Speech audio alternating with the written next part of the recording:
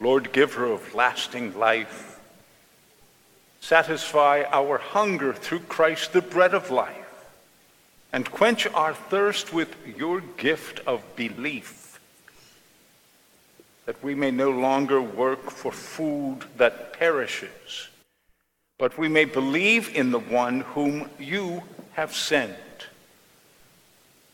We ask this through our Lord Jesus Christ, your Son, who lives and reigns with you in union with the Holy Spirit, God, forever and ever. The word manna is translated, "What is this?" When the Israelites in the desert saw this gift that God rained down from heaven, they weren't really sure what it was. Perhaps when we share the Eucharist, we too should be asking, what is this, really? A reading from the book of Exodus. The whole congregation of the children of Israel complained against Moses and Aaron in the wilderness.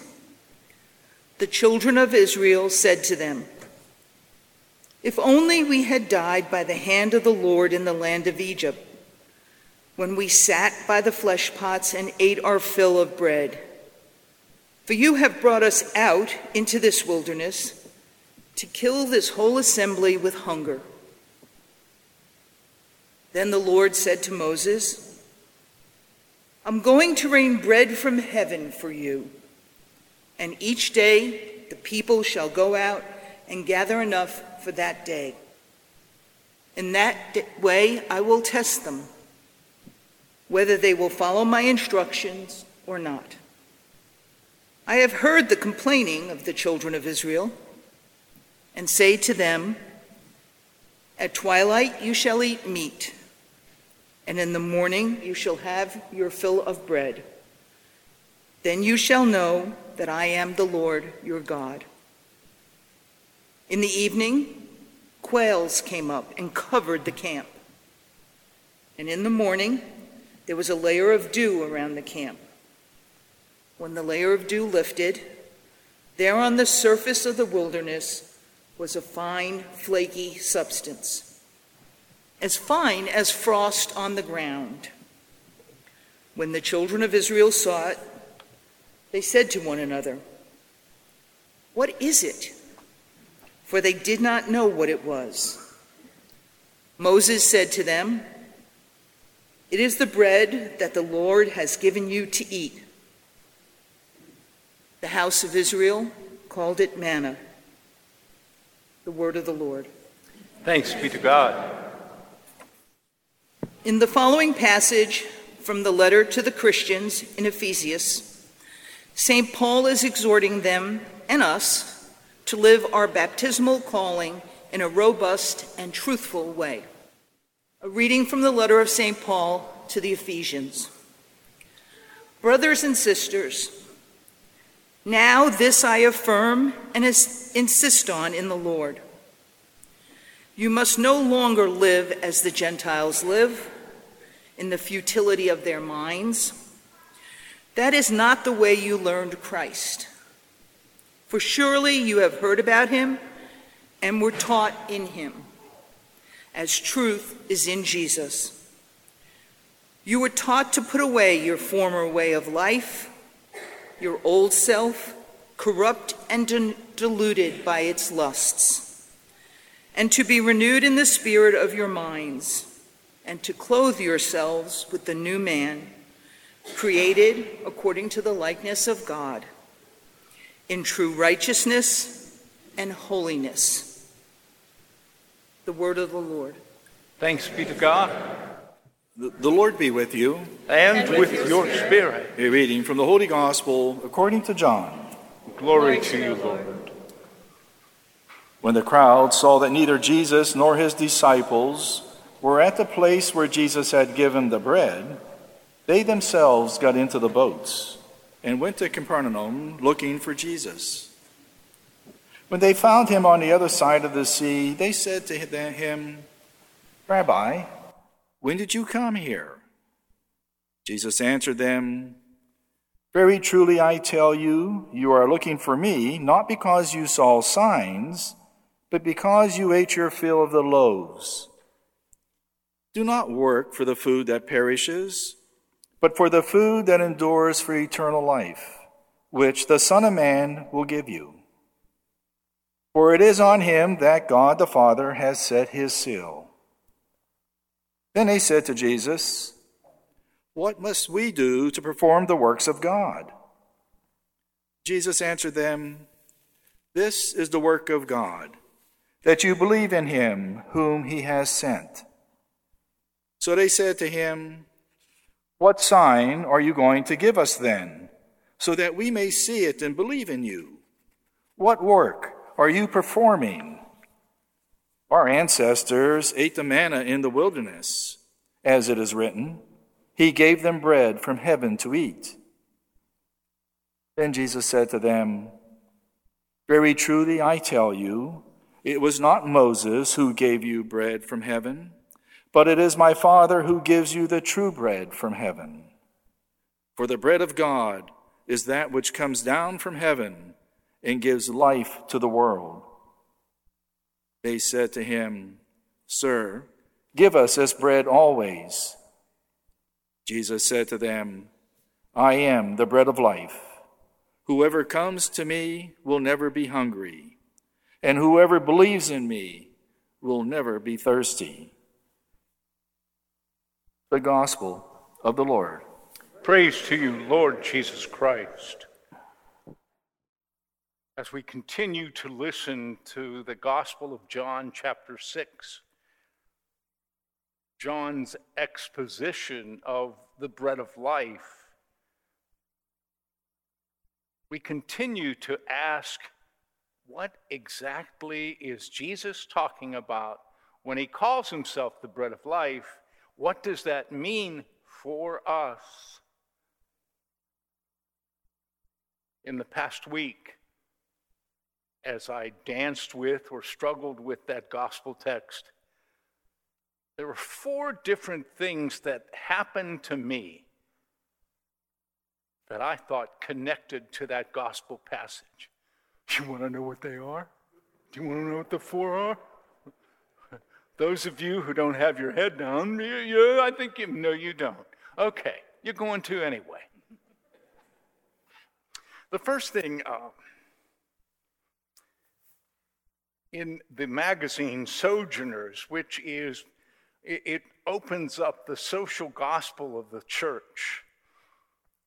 This edition gives honor to Sister Corita Kent. Corita Kent.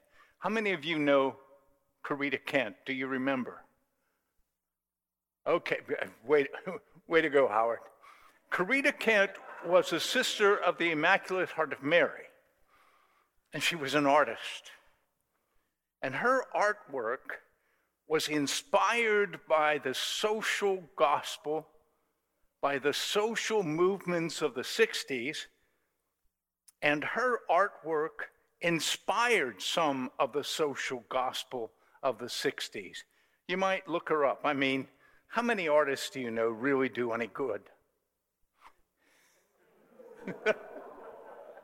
Now, don't all look at Joni Eister. In the latest edition of Sojourners, this article about Corita Kent, they have a number of her pictures, the things that the art that she did, and one of them in particular really got to me.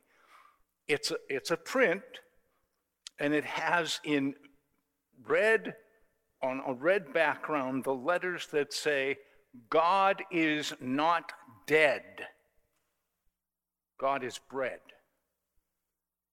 God is not dead. God is bread. And the other half of that panel, it's a blue background with white letters, says, "People say that the poor have it hard.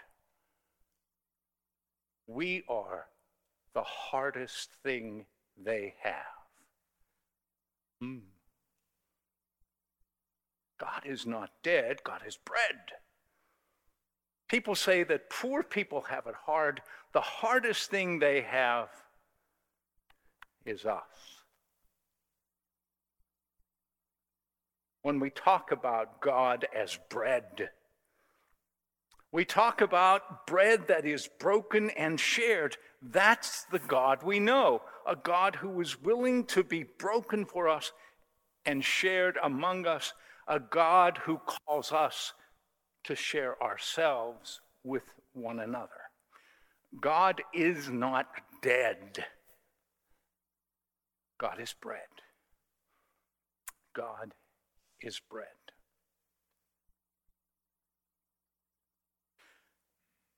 The second thing that happened this week that kind of spoke to me of that gospel text, my dog Ziva and I went to Johnstown to visit my sister Janet last Sunday. And on the way to Johnstown and on the way back, Ziva and I listened to a CD I have. It's the music from Detroit, the Motown music, a lot of different performers. One of my favorites is the song My Girl. You're familiar with it?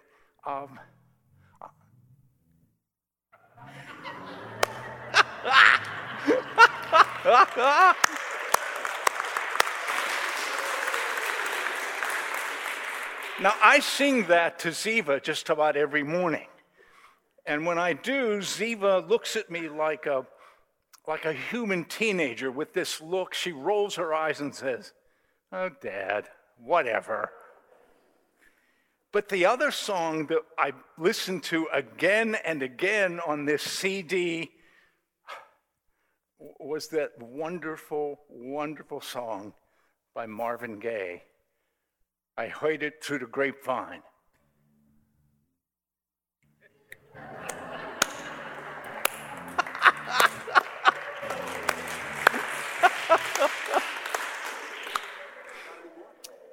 With that background, the melody talks about this poor guy who finds out from other people that his girlfriend is breaking up with him. And he is brokenhearted, hearing this from other people. One of the lines in the song says, you know, people say, believe half of what you see, and some and none of what you hear. I heard that line and I thought about that gospel text. You heard Jesus chiding the crowd for not believing what they saw. He fed 5,000 people according to John's gospel. And yet they refused to believe that he was sent by God to feed his people. What about us? What do we believe when God feeds us with the Word, with the Eucharist? What do we believe? Do we believe it all? Or some and none of it? Now, the third thing, you got to think fast here. Ray, you got to be thinking fast with me here. The third thing, Father Demetrius Dumm, the late Father Demetrius Dumm, was a Benedictine monk from the St. Vincent Abbey in Latrobe. He was a scripture scholar. He taught at St. Vincent Seminary, and the guys who had him as a teacher said he was amazing, just amazing. In his book, a commentary on the Gospel of St. John, a book entitled A Mystical Portrait of Jesus, he says, and he's very, very clear about this, that in that gospel text, when Jesus first says, I am the bread of life, Jesus is talking about his word. The word of truth becomes the wisdom of God which feeds us. And what's the word of truth? You want to be fully alive. You have to be willing to die to yourself and give yourself to other people. That's the bread of life that Jesus gives us. If you want to be fully alive, you have to be willing to die to yourself in service of other people. We don't hear that very much, do we? The media, advertisements, the things we read and we see and we hear continually tell us to get what we want, to go after what it is that we want. The heck with everybody else. Watch a half hour of television. That's all you'll see. That's all you hear. This is what you want. Get this and you'll be happy. We need to hear the truth of Jesus, the bread of life. A Jesus who says, if you want to be happy, if you want to be fully alive, die to yourself and give yourself in service to others. For those of you who are still awake and paying attention, that was number 3. Number 4. This has been circulating in the various media. It's a story about a young girl out of Fitchburg, Massachusetts, and her name is Verda Tete. And how many of you heard this story? Okay, some of you have been hiding under a rock like I do. Okay. This young woman was the valedictorian of her high school class in Fitchburg, Massachusetts. After she gave the valedictory speech, the president of the local school board called her forward and told her that she was the winner of the annual award given for excellence, general excellence. Along with that award, there was a $10,000 scholarship available every year as long as she would be going to school. She was already accepted at Harvard in the biochemistry department, and she accepted the award and she sat down and she thought about it. She said, this is amazing, what a wonderful blessing. But there are kids in my class who need this money much more than I do. She remembered that when her family came here from Ghana, her mother, Rosemary, worked really, really hard, raising 4 kids, taking jobs where she was caring for people, and going to community college. Her mother, Rosemary, worked so hard. And as Vedra, she thought about this, she realized she needed to share what she'd been given. So in the middle of the graduation ceremony, she stood up. She apologized for the interruption. And she asked the school administrators if they would, instead of giving her the scholarship with the money, that they would give it to somebody in her class who was going to attend community college. Imagine that. She gave up $10,000, possibly $40,000. And what she said when she was interviewed later was, I know that I have been so blessed. And I know that when you're blessed, you have to become a blessing to others.